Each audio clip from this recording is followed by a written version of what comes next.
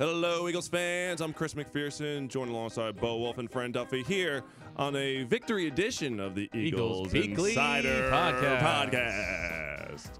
You know, as we're filming this, we're 12 hours removed from the Eagles' demonstrative win over the Carolina Panthers. I've actually begun running out of adjectives to describe it, quite honestly. Donkey whopping, remember? Yeah, that's one. I don't think I put that one in print anywhere yet, but that's one you can add to the mix. It's early. It is early on Tuesday. But I do want to give Fran Duffy a round of applause here because as we were getting ready to do the kickoff show last night here from the NovaCare Complex, we're talking about predictions, and I was being a little conservative. I figured an Eagles win something like 27-14. Fran didn't mess around. He went 52-13. 52-13. 52-13. So I was a touchdown off in either way. So he wanted to top the Chicago Bears game, not the Chicago Bears Green Bay Packers game from last Sunday. He wanted to top the Sunday night win from last year. I just had a feeling going in watching both teams that it was not going to be a close game, and it did not disappoint.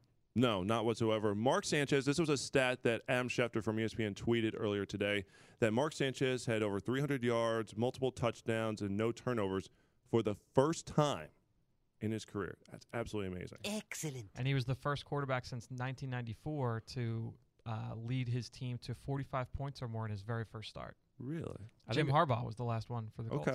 Okay. I think the bar was low enough that it was his first time over like 265 yards with that interception. So, nonetheless, welcome to the team. Nonetheless, outstanding performance, but you have to give credit to the defense and special teams first and foremost, in my opinion, because they really made the night easy for Sanchez. Obviously, he came in. Everyone's watching what he's going to do in his first start, replacing Nick Foles, who's injured with a collarbone fracture. But second play of the game, Casey Matthews forces his first career fumble. Cedric Thornton recovers. Eagles get the 3-0 lead. And then Cam Newton's first pass of the game, intercepted by Kerry Williams, and it leads to a Darren Sproles touchdown. So before Mark Sanchez really has to do a whole lot, they're already up 10-0. Yeah, and Casey Matthews had a great stretch over the first 4 or 5 plays. You touched on the forced fumble. He was in on the tackle for the first play. He was in on the tackle for the third play. And then he was the defender who actually dropped in underneath coverage against Kelvin Benjamin. Making it stop running the route. He made it stop running the route. Yep. That Kerry Williams was able to jump it and come up with the interception. So he still should have kept running though. Yeah, I would agree with that. But Casey Matthews had a great game last night. The whole defensive front. I mean, I thought Benny Logan was. Every week, there's always one of those guys up front that stands out. I thought Benny Logan was excellent last night. Just the job that he did against Ryan Khalil, against those two guards that he had to go up against, play in and play out. He was outstanding. So they had 13 like big plays on defense. There were 9 sacks, 5 turnovers. One of them was a sack and a turnover, and 10 different guys were involved in those plays. So that tells you just how the depth of the impressiveness of the defense was last night. And Benny Logan wasn't even in on any of those. No. So, Yeah, I believe you Malcolm shouted Jenkins may not be the one either, and he's been one of the big play guys all year. That's exactly Close. right. So. He should have had a pick, I think, at one point in the game. Yeah. But nonetheless, though, the defense was outstanding. And really the play early on, it was in the first quarter that turned a tide, in my opinion, was the Darren Sproles punt return. The Eagles forced a punt. It was 10-7 at that point. The Panthers had their one nice drive. They exchanged a couple punts, but then all of a sudden they get the ball, and Sproles goes straight up the middle. The fact that the punter, outkicked the coverage, as you say, gave it right to Sproles in the middle of the field, goes past midfield, then cuts to the corner and just races past the punter in Brad Nortman there for the 65-yard touchdown. His second punt return touchdown of the season, and at the time it was the Eagles' 8th return touchdown of the season, which already doubled more than any other team in the league. And at that point on, it was the first of 35 consecutive points for the Eagles as they put the game away. Most first half points they've scored since that also a donkey whopping on Monday Night Football of the Washington Redskins in 2010. So which is I mean, you think about the Bears game last year, the Giants game this year, and that was the most points they put up. So of the just entire impressive Chip all Kelly around. era. Another impressive stat. Okay. I think this one came from NFL. This was Darren Sproles on that punt return for a Don't touchdown. all our stats come from the NFL? That's Well, no, the one I gave earlier was from ESPN. Yeah, but it's an NFL stat. So Okay, what's an NFL stat? But that touchdown from Sproles made him the first player in NFL history to record a rushing touchdown and a punt return touchdown in the first quarter of a game. And that was his first game with a rushing touchdown and a receiving touchdown in the same game. That's impressive. Like that's not Wait. true. That's not true. Rushing Is it? Yes. Rushing and The returning? first game of his career in which he scored a rushing touchdown and a return touchdown in the same game. Really? Oh, There you that go. I could say. Interesting. I believe it was his 7th career return touchdown. We're All just like combined. full of stats today. I mean, how can you not be After a game like after that. 45 to 14? And he's so short. Yes. But then going back to Sanchez, so then Sanchez, he gets in a rhythm, and Jordan Matthews, going into the game, I wasn't sure what to make of the whole chemistry thing. Yes, during training camp and preseason, the two had a great rapport. It seemed like, they worked together all summer on the second team offense, and it seemed like that every pass that Sanchez had went to Matthews. And yes, when Sanchez came into the game against Houston, the first touchdown that he throws as an Eagle goes to Jordan Matthews. And people are asking, and a lot of people from fantasy, they're like, oh, so what do you think of Jordan Matthews? And I'm like, look, I mean, sure, I think he has a chance to make some plays, and maybe he can make something out of the chemistry aspect, but I wasn't going overboard with it. I'll admit that I was wrong with that. 7 catches, over 100 yards. He had over 100 yards in the first half. He had over... Well, it's still early, but yeah. I mean, last night, Yes. unreal. 2 touchdowns. On the one drive, 4 catches for over 70 yards, which on that drive alone was a career high. The last rookie receiver to do that in one game. Another stat. Randy Moss. Randy Moss. On Monday Night Football, the last guy to get, I think it was 4 catches for 70 yards on one drive was Randy Yeah. Moss. Interesting. Sam Howell would appreciate that. Randy Moss. Mouse. Really, I mean, like when it was good. You need to watch the video part of the podcast Yeah. to enjoy that. Can't you be running like Randy Mouse? Really with Little Matthews, I mean, they did a lot of good Flops. things to really kind of get him open underneath. They ran a couple of different plays that we haven't seen from them so far, and Sanchez did a great job delivering it to him in stride and letting him gain those yards after catch, and that was a big thing that he was able to do at Vanderbilt throughout his career was get yards after catch. So they did a good job getting him, getting the ball in space. We talked about it last week, but again, to me, the most impressive thing about Sanchez running the offense, that is the quickest I have seen this Chip Kelly offense move since he got here. I mean, he was getting them to the line. I mean, we've never seen the refs have to call a play dead because they're not ready to officiate the play before. The first touchdown to Jordan Matthews, that play was like, back to the Sal Palantonio silly report of like, they want to get the ball snapped 3 seconds after the play is over. Like, that's how quick it was. It was really impressive. And then the other thing, his pocket awareness, the way he was able to move away from some guys in the pocket, step up in the pocket at certain times, And keep his eyes downfield. and keep his eyes downfield. It was really impressive. Yeah, real good awareness about him. Fran, you watched the tape. Going back to Jordan Matthews for a second, there was the 1 3rd down conversion he had where they had the 2 receivers line up to the right, and it looked like that typically Chip Kelly wants to space guys out, and we were talking about this during the post-game show presented by Rico with Ike Reese. Did it look like that it was something mistaken? When we were watching on TV, that's what I said to Ike. I said I wasn't sure, because like we said last night, typically Chip Kelly doesn't run routes like that where guys are kind of right on top of each other. This one was different. They ran it. They brought Matthews in motion, and him and Ertz both ran the same route. Matthews was underneath of Ertz, and it served as like just a natural rub. I mean, he was able to get a clean release. It wasn't touched, and he was able to. It was. You're going to take this matchup every time. It was Colin Jones and Thomas Davis matched up on Zach Ertz and Jordan Matthews in space, and it turned into a big game for Matthews. Lots of people are questioning whether Zach Ertz can be more involved in the offense. I mean, we don't need this is hand wringing because the Eagles are being so efficient on offense right now. But from what you see, do you think there's still room to utilize Ertz more? I mean, then I feel like the the same people that would say, oh well, how come Ertz isn't getting the ball? Will say, oh well, how come Jordan Matthews isn't getting the ball? How come Darren Sproles isn't getting the ball? I mean, there's only one ball to go around, and there have been weeks where Zach Ertz has been the guy. We saw the win against the Giants where he was a huge factor in the win. Look, he's a huge part of the offense, and people from a fantasy perspective are going to complain about, how come I can't count on this guy?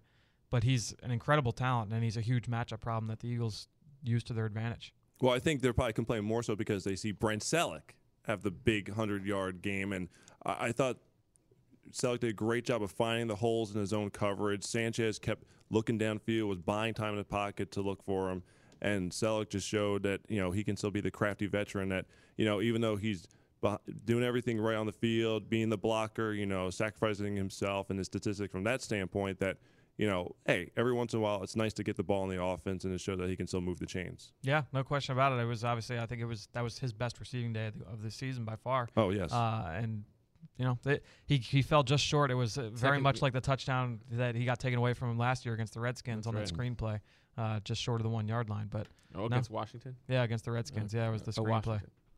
Yeah, against Washington. But yeah, I mean, it was a great game for Selleck. One of the things out of our coverage last night that I enjoyed from you, Bo, was the defense story, because it was so hard to kind of put the great night that they had. You mentioned all the plays. They scored a touchdown from Bradley Fletcher, 9 sacks, the most since the Pittsburgh game against Ben Roethlisberger back in 2008. Right. How do you package all that into a story? And you went around the locker room and just kind of was like, what was your favorite play of the night? What was your most memorable moment? And you got some really good reactions from the different guys. I really enjoyed reading that. Yeah, it was funny. It started because Connor Barwin was talking about how his favorite, because he was asked about having 3.5 sacks and a big night and getting to 10.5 on the season. He said his favorite play of the night was Fletcher Cox's sack, because he's been so close all season. He finally got one, and you could see Fletcher going crazy afterwards. But everybody had sort of different reactions. The most popular answer was Bradley Fletcher, because he scored, because he gets a lot of heat for not catching the ball sometimes, and it was funny because guys were talking about that. But Bradley Fletcher said that his favorite stuff was the sacks, because it's all interconnected. Everybody was picking out a different player's play, except for Brandon Graham, whose favorite play was I wasn't going to point that out, but whose favorite play was his own tackle for loss, which is fair, because he says everybody gives him smack for not being able to stop the run. Yes. So he had a sack and a half and a forced fumble, but that wasn't his favorite play. It was the big tackle for loss. So you can tell that these guys on the defense really do sort of care about the interconnectivity of all the different units, and they're happy for each other. My favorite part of the coverage last night was, I'm going to assume that it was you, on the Eagles Insider Twitter account, after Barwin's sacks started to pile up, the various hashtag Barwinning forums that came about. I would think it was bar sacking, Bar Winter is coming. I like that one, not at the Game of Thrones. My favorite was Bar Winstagram, with the half Barwin, half Brandon Graham. Thank you. I had to think of something that was going to incorporate the two of them. My favorite Eagles Insider tweet last night was when at Eagles tweeted a picture of Fletcher Cox celebrating after his sack, and it said, "Caption this," and I said, "Eagles defensive tackle Fletcher Cox celebrates after a sack, the Eagles' 7th of the game." Just like a very, just like a very. So that was my favorite one. Yes, it was good because you got to throw the curveball. Everyone's expecting, what do you think he's going to say now? So. But I would agree. I was also very happy for Fletcher Cox, because a lot of people get on him because he's had an outstanding season. Yeah, unbelievable. But he doesn't rack up the flashy stats. He doesn't put up the numbers like a J.J. Watt, so he's not going to get that kind of recognition. Who does? But still, everyone looks at, well, hey, you're a 3-4 defensive end. You could still get sacks too. He hasn't been able to do that. So for him to get on the board, very, very impressive. Would you say that Connor Barwin is a better pass rusher this season than he was last season, or is it more about opportunities? I think the role. Like I think it's more about the opportunities. I mean, we've talked about it on this podcast before about sacks, and how they kind of come in bunches, and he's put in more situations this year. He has gotten a little bit better. You see him go speed to power, and he's worked a spin move very often this year. He abused that right tackle last night. And that left guard, that one, was that Silatolu? That one, he when tripped he over Cam Newton's Oh, he foot. tripped? Yeah, he did trip. Now, the one that he because got there's on the the right vine of tackle, him just pushing him over. Yeah, the one that he got on the right tackle, that was straight Barwin, pushing him back into the backfield. And was that coming Nate up with a Chandler? sack. Yeah, that was straight Barwin. But and then he got one on the spy. When he was spying Newton as well. They used Graham and Barwin as spies on Newton, and it worked out really well. It was a great defensive performance. It just seemed like they had so much fun reading the story about the defense. Michael Kendricks was talking about how much smack that he was talking in the locker room, and it was like after a couple plays in, they were like, "We got this." Like they just knew it was before the game. He said they wanted to get 8 sacks. He said he talked to Trey Thomas about that. They wanted 8 sacks before the game. Ended up getting 9, I guess. So not bad. But I mean, listen, it's a great win for the Eagles. But it's a short week now going into Lambeau. It's supposed to be very cold weather. This is going to be, we say certain times along the season, this is going to be a real test. But going up against this Packers offense, I think we'll really learn a lot about the Eagles defense. A monumental test, to say the very least, especially Aaron Rodgers. The thing, it's going to be recency bias because Aaron Rodgers is coming off that 6-touchdown performance, and he has been outstanding at Lambeau this season. But the week before, he's the best quarterback in football. It's not just recency bias. And it's interesting, But- too. I think one of the narratives for this week will be you look at these two teams. Obviously, they played a year ago. Last year going into this game, Rodgers was hurt. We were going in to face Seneca Wallace. This year, and Nick Foles was coming off his 7-touchdown performance against the Raiders. Now the tables are turned a little bit. We're going into Lambeau with Mark Sanchez, and Aaron Rodgers is coming off this unbelievable performance against Forgot the Bears. that it was after the 7-touchdown Yeah, performance that's right. last year. So, Mark Sanchez, Seneca Wallace. Yeah, Scott Tolzien ended up being And Scott ended up- Tolzien That's right. in the end. So, So I said this after the game last night. I think that this game on Sunday night will end up being for the number 1 seed in the NFC. I think you might be right. I mean, look, this Packers team is going to win the North, I think. I think Detroit will have something to say about it, but I think the Packers have enough weapons to kind of take it to that defense. Packers are 6-3. Detroit's 7-2. So it's one game. I agree. And you got the West. Arizona's I think they're going to kind of 8-1, but beat up on obviously each other. Yeah. but and it's they Lose lost Carson Carson Palmer. Palmer Carson for the Palmer, no season. question. So Seattle 6-3. Obviously Dallas 7-3. Only a game behind. We've got 2 games left with them. Yeah. Might be right. yeah, They're calling for 40% chance of snow on Sunday. Supposed to be like 17 degrees. Bo's gonna love it. Yeah. Bo's You're loving going up it. there, Bo. Yeah, I'm Bo excited. will be in Lambeau. There you go. Very much enjoying it. How did you went up for the first time last year? Is that correct? First time working. I went Working, once, okay. To watch a game, but it's awesome. I mean, Lambeau's awesome. It's very cool. It's everything they say it is. So I know there's gonna be a lot of Eagles fans going up there. If you go up, you have to check out the museum. If you have Yes. time before the game, the It's very cool. museum is outstanding. They do a very good job with that. All right, so enough of hearing from us. We're going to bring in our special guest, former NFL offensive lineman Ross Tucker, who is the sideline reporter for Westwood One Radio's broadcast of the Eagles-Panthers. So we want to get his take and what he saw on the field and, his thoughts on Mark Sanchez and the way that the Eagles defense performed, especially from the offensive lineman perspective. Our special guest on this week's Eagles Insider podcast is none other than the illustrious Ross Tucker, who you can follow on Twitter at RossTuckerNFL, former offensive lineman in the NFL. He's the host of the Ross Tucker Football Podcast, also on Sirius NFL Radio. And last night on Monday Night Football, he was the sideline reporter for Westwood One Radio. That's why we wanted to bring him in onto the show today to get his take on what he saw from the Eagles in their 45-14 win over the Carolina Panthers. Ross, thank you very much for joining us here on the podcast. And my initial question to you, what were your initial thoughts coming out of the game on Monday night for the Eagles? Well, absolutely my pleasure, and everything you said was correct except calling me illustrious, which is a bold-faced lie.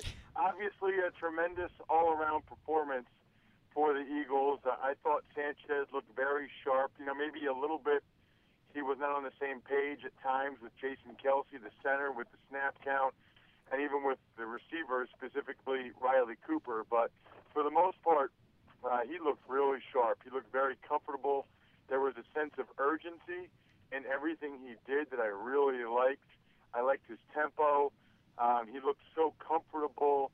His movement skills really showed up, especially on the one touchdown pass to Jordan Matthews. All around, I'd say a really good start for Mark Sanchez. Defensively, I think the Eagles might have been even more impressive with what they did on that side of the ball.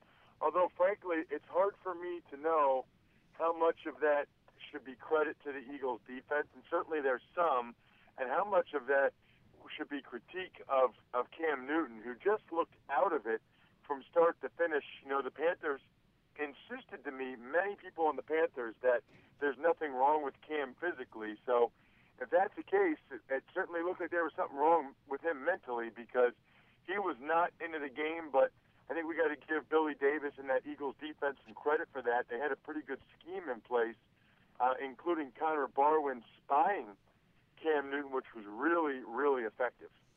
Ross, any kind of special insights or nuggets you can give us from being on the sideline during the game? Any fun stories you have to relay? Always, yeah.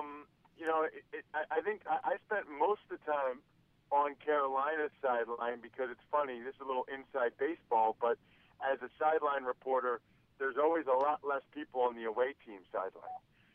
So it's always a lot less crowded. And it was just interesting, talking to some Panthers people about, Cam Newton, and they said, no, he's fine. That's just him. They also said that he's kind of a guy that he wears his emotions on the sleeve, and you can tell how he is going to perform based on how the team's doing, which I didn't really think was a great sign, right? I mean, if things are going well, then he's riding high and he's going to make a lot of plays. If they start to struggle, he has a tendency to kind of get really down, which is scary. Probably the funniest thing that happened from an Eagles perspective is right after the game, Derek Boyko from Eagles PR had me set up to interview Chip Kelly. And so I was, excited after the game, big win, getting a chance to interview Chip right as he's running off. And I won't say exactly what Chip said, but Was it no means no? Well, no, it wasn't no means no, but he wasn't expecting it, and he made it very clear that he needed to go into the bathroom as soon as possible, and that was going to be a very short interview, and it was. I mean, he was brief, and I won't say what he said right before the interview, but he had to go into the bathroom, and as soon as I was done asking him my 3 or 4 questions, he ran very fast into the locker room. It's all about tempo. A true I guess it's all about tempo and everything in life. A true seasoned sideline reporter, Ross. You were also a seasoned veteran offensive lineman. Talk about the change that Matt Tobin had to make throughout the week last week, transitioning from the left side where he practiced all through the preseason at left guard, and then obviously in season, making the switch over to the right side. What are the things that he has to work on when you're switching sides of the formation like that? It's a really good question, and the answer is it's not easy. It's not as easy as you would think because everything is different. Your stance is different, right? So instead of having your left foot back, right foot up, your right foot's back, left foot's up. Instead of having your left hand down, your right hand's down. And that might not sound like much, but when you're 300-plus pounds trying to block other 300-plus pounders and trying to move very quickly while doing it, you want to feel comfortable. You want to be doing movements and have a body posture that you're accustomed to. I thought Tobin played great. I think he's an excellent find by Howie Roseman, Ed Manowitz, and the entire Eagles personnel department. To get a guy like that that's been able to plug in at left guard and right guard, play as well as he did.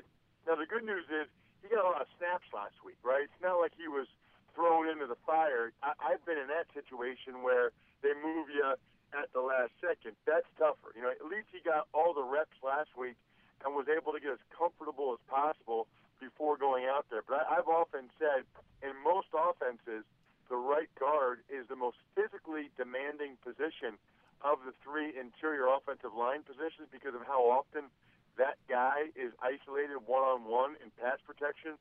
I thought Tobin played great. I think he's a stud. I really do. I think he has a chance to maybe win that job for the long haul. Ross, what is the mindset of the players in the locker room when a backup quarterback goes in? Does everyone feel like that they have to raise their individual game up a level to kind of make up for what the backup quarterback has to do to try to help them out? I don't think so. I mean, maybe subconsciously, but in my experience, guys are typically so just focused on their job. People don't know this, but when the offensive lineman in the huddle, about 75% of what Sanchez says or whoever the quarterback is, the offensive linemen have no idea what he's talking about, and it doesn't pertain to them. He might say, 2 jet, spider, 2 Y banana, all cross. The only thing that matters to the offensive lineman is the 2 jet. That means they're blocking the 4D lineman and the will linebacker if he blitzes. The rest of the stuff doesn't matter to them. And I point that out because you'd be amazed how little offensive linemen know and care a lot of time about who's even in the game. I mean, I think we saw the Peters quote where he didn't realize Sanchez was in the game. I don't really know how that happens, but I can tell you from experience that when I was in Buffalo, I wouldn't know if it was Travis Henry or Willis McGahee that was the running back because they were behind me in the huddle, and I wouldn't turn around to look. I didn't really care. I mean, you're really just going about your assignment. You're keyed in on the defense, what they're doing. So I don't think that people really take the time to look at it that way. So as we take a step back here, Ross, and look at the big picture of the NFC, Eagles 7-2 atop the NFC East, a half a game ahead of the Cowboys. Arizona 8-1, but they lost Carson Palmer to that torn ACL. Detroit pretty impressive at 7-2, but a big game at Lambeau on Sunday between the Eagles and Packers. My prediction, and I said this earlier, I think that this game is for the number 1 seed in the NFC come the playoffs. You're probably right. Now, obviously, Arizona and Detroit are going to have a lot to say about that right now, and deservingly so, and maybe even Dallas, although I doubt it. But I'm with you. I don't picture Arizona or Detroit getting to 13 or even 12 wins right now, whereas I do think both the Eagles and the Packers are capable of that. So I think that's a pretty good assessment, and I think we'll learn a lot more about Mark Sanchez and this Eagles defense after Sunday. You know, I know people are excited about Sanchez, and rightfully so. It's kind of hilarious to me, you know, in the stuff I do on the radio or even Twitter at Ross Tucker NFL or my podcast. But it seems like right now, guys, there's a line that goes right through the state of New Jersey, right around Trenton, and everybody above that line who are Jets fans, they think Sanchez stinks.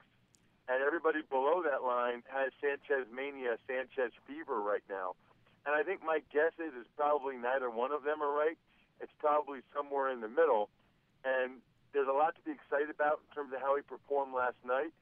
But it's just one game, and all the questions about, you know, him and Foles and long term, I really believe that those will be sorted out over the course of the season. But he's going to have a much, much stiffer test on Sunday than he had last night. Ross, we want the answers now. We don't want things to sort themselves out. Come on, we just want to have definitive answers now. I'll tell you this: if he keeps playing the way he played last night, and I think there's a chance of that, I don't think Nick Foles gets the job back, because why would you do that? Now, off-season money, that makes a little bit of a difference. We'll see how he would perform in the playoffs, but I can't imagine that Chip Kelly would put Nick Foles back in after 6 to 8 weeks off if Sanchez can roll like he did last night. In fact, I'd be shocked if he did.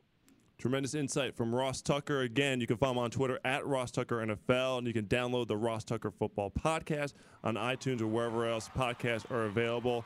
And you can hear him also on Sirius NFL Radio. Ross, thank you very much for joining us here on the Eagles Insider Podcast. All right, special thanks again to Ross Tucker for joining us here on the Eagles Insider Podcast. And Is it Ross Tucker or Tucker Ross? shoot, I always forget. I always mess up on these things. I don't want to entertain this anymore. So play this every week. So Bo thinks this Sunday's matchup is going to determine the number 1 seed in the NFC.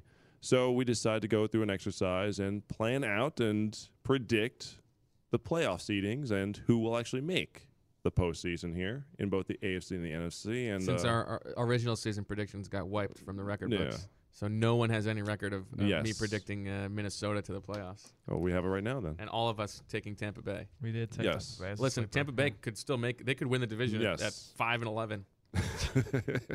You might. It's a lot of football left to play. Okay. should we start with the NFC or the AFC? Let's go Build- AFC. build Go up to the AFC. Yeah, let's go AFC. Now, Fran seems real confident over there. The There AFC were just a couple wildcard race is very interesting. It's Yeah, there are a stacked. couple. Yeah. There are a couple teams that I think are going to vie for that spot. All right, All I'm just going to go through They have real quick. 11 teams over 500 in the conference. Anyway. Yeah, that's 11 more than are in the NFC South. So you've got with the number 1 seed in the AFC, I've got New England, Denver at 2, Okay, I have them flipped. okay, Indianapolis at 3, Agree. Cleveland at 4, Ooh. Cincy at 5, and Miami at 6. Wow. Cincy? Cincy, yes. Andy Cincy, Dalton? Yeah. Miami. I looked. Oh. I went with Cleveland's schedule on the back end is very. They've got Houston, Atlanta, Buffalo, Cincy again, Carolina, and Dallas. There's at least 4 wins in there. Okay. Okay. So that gets them to Okay. 10 and 6 at least. I've got Baltimore at 4. Taking that division. Ooh, Mhm. Okay. I do as well, so. wow. I've got Kansas City at the 5 seed. And then I have Miami at the 6 seed.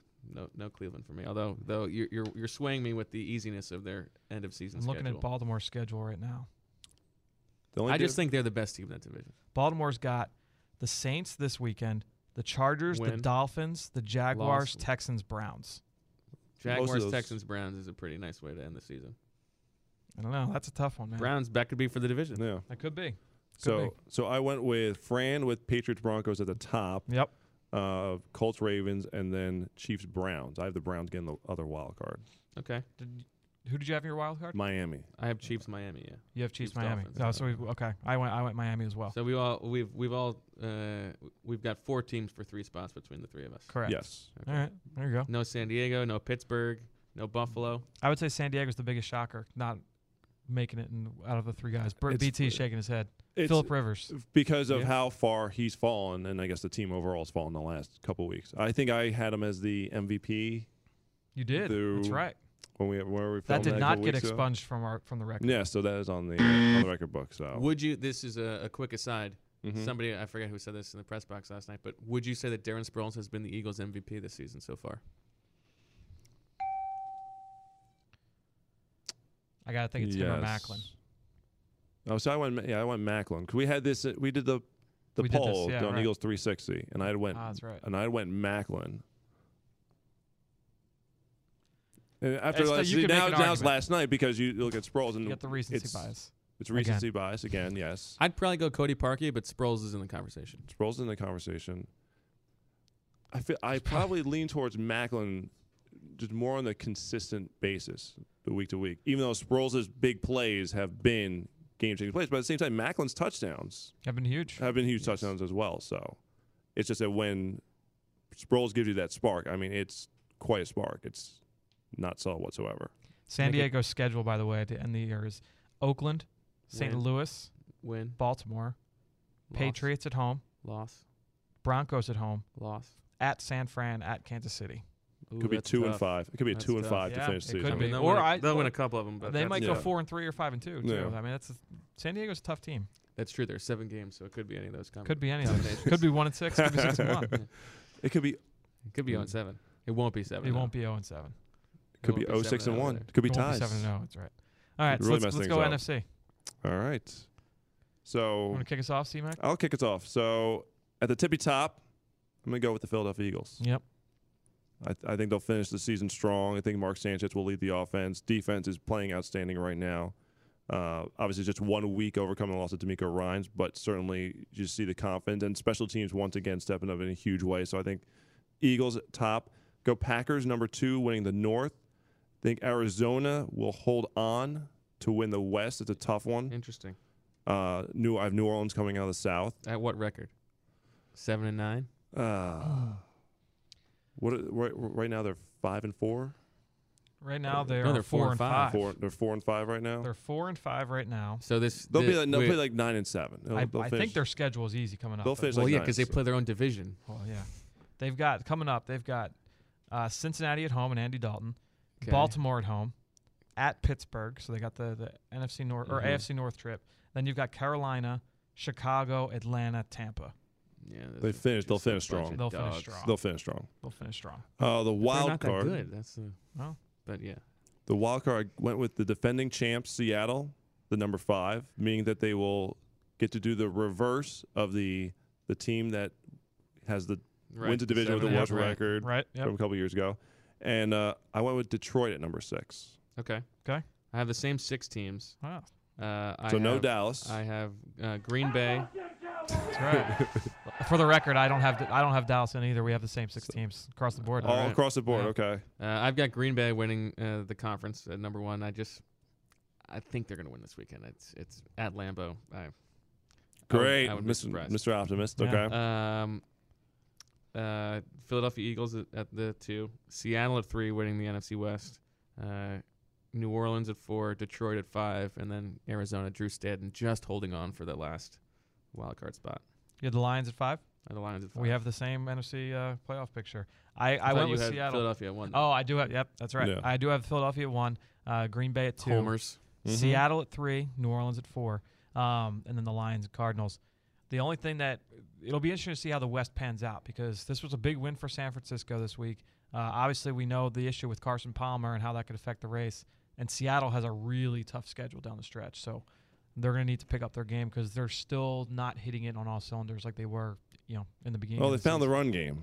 Yeah, They found the run game That's against true. the Giants. So, and I think they But- realize if they can go to that formula. a lot of teams have also found the run game against the Giants. Is the only thing.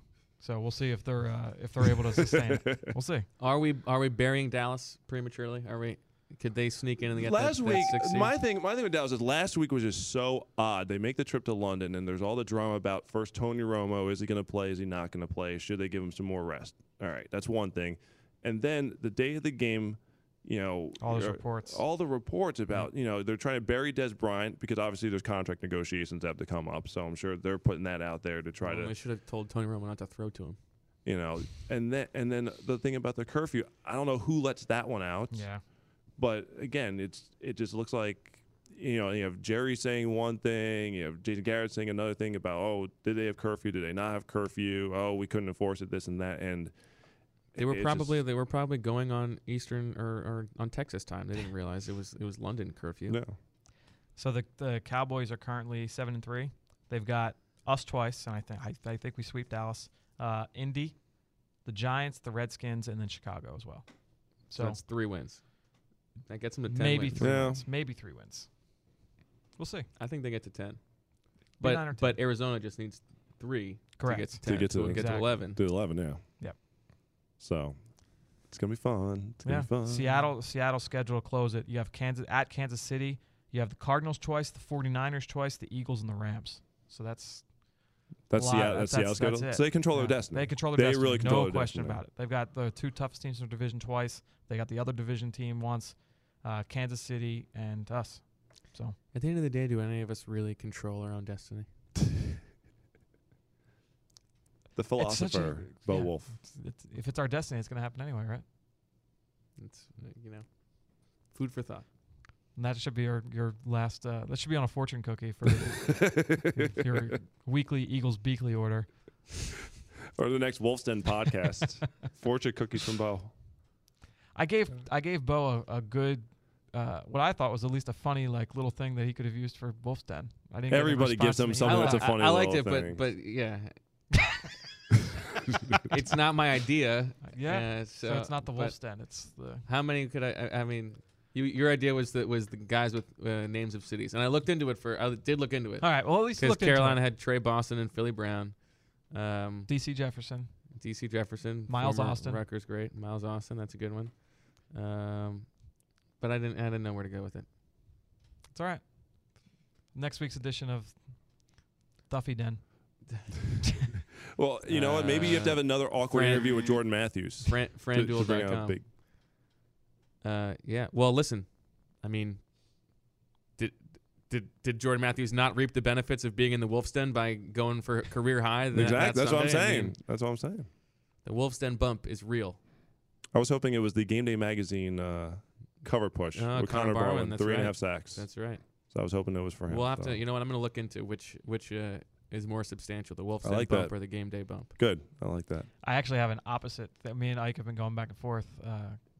We have it's not in our favor. Whoever we feature in our scouting report segment, week in, week out, has been pretty good for the opposing. Obviously, it hasn't killed us, but we did Alan Hearns against the Jaguars. Did you John Brown? We did John Brown. Yeah. We did J.J. Watt. We did Kelvin Benjamin. We did. Kelvin Benjamin didn't do anything. He scored 2 He's- touchdowns. I know, but It's Yeah, fantasy. yeah, If you yeah. have any I'm just fantasy, saying, you're right. happy. I'm just saying in terms of production, because ultimately J.J. Watt, they lost by a couple scores too. Can you do Devontae Adams this week? No, we're doing Mike Daniels this week. I think Mike Daniels. We haven't really talked about Green Bay. I think Mike Daniels is the best player on the defense. Really? North Jersey guy too. Yeah. He's from this area. Might have grown up an Eagles fan. I'm Did not you sure. did you try to recruit him at Temple? No, we had his brother though. His brother Sean Daniels was a pass rusher there. Okay. Yeah. Not in the league. Not in the league. No. Had potential, but I wanted to tell you that the other day I had a hankering for doing a like college football recruiting on like on Xbox or on PlayStation, back when I used to do that. And I went out and bought like an old like NCAA 2K13 or whatever. And I'm right now in my first season as the head coach of Temple University. oh, there you go. You didn't go with Wake, huh? No, I've done Wake before. I wanted to see what it'd be like to recruit to Philly. How many championships feel have you like- won as the head coach at Wake? I don't know. That was a long time ago. Yeah. I haven't done these things in, I would say, maybe 10 years or so. Yeah. So I'm It's always excited. fun. It's always fun. Yeah. Tough loss for the Temple Looking, Owls I've this got a weekend. chance to send the number 5 tight end in the country. So keep an eye on that. There you go. The next Cody Booth or Steve Maneri. Both those guys are in the league. Tight ends, Temple.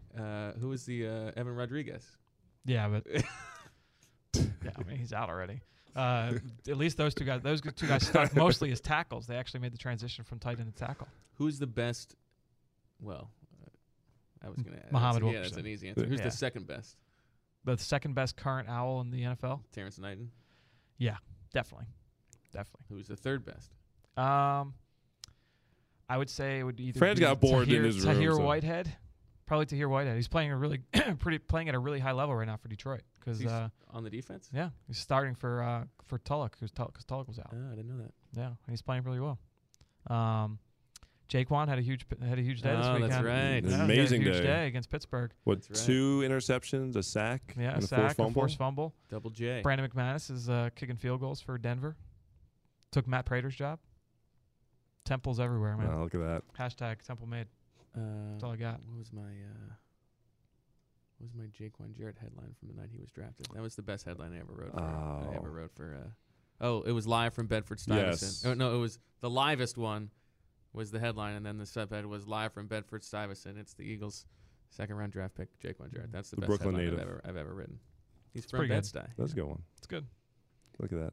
Okay. You did print it out and have it on your wall for quite some And time. listen, I've written a lot of good headlines. I remember when the Eagles were going down to play the Falcons, and they had a backup quarterback, and we had to give this scouting report on their backup quarterback. The headline was "The Method for Redmond." It's pretty good. That was good. I like that. Thanks. We don't have a track to play for that, like whenever we bring up ODB. Yeah. So No. We're all looking at Brian Thomas. No Derek Wilder. There you go. I'll That's what take we can it. do. He's really good, by the way. Yeah, he's a really good. He's really good. I guess we'll talk about that around the NFCs because that's really all the Giants have to hold their hat on. But Yeah. he's really good. Indeed. I think that's going to do it for this edition of the Eagles Insider Podcast. We're trailing off a little bit. You probably have turned it off. Yes. Once you hear about Temple football, it's like, all right, it's time to turn it off. Might But be Penn State this weekend. wishful thinking. We'll see. Is it home or? It is in Happy Valley. Okay. So Skrosky won't be there. Are you making the trip, Fran? Are you going to go? No. Are you in Lambeau this weekend? Nope, not No. at Lambeau this week. Okay. Back in the studio. I should be in the studio the rest of the year. Excellent. So there you go. Nice. What's better than this? Guys being dudes. Yes. On that note, for Fran Duffy and Bo Wolf, I'm Chris McPherson. Thanks for joining us. We'll be back again next week.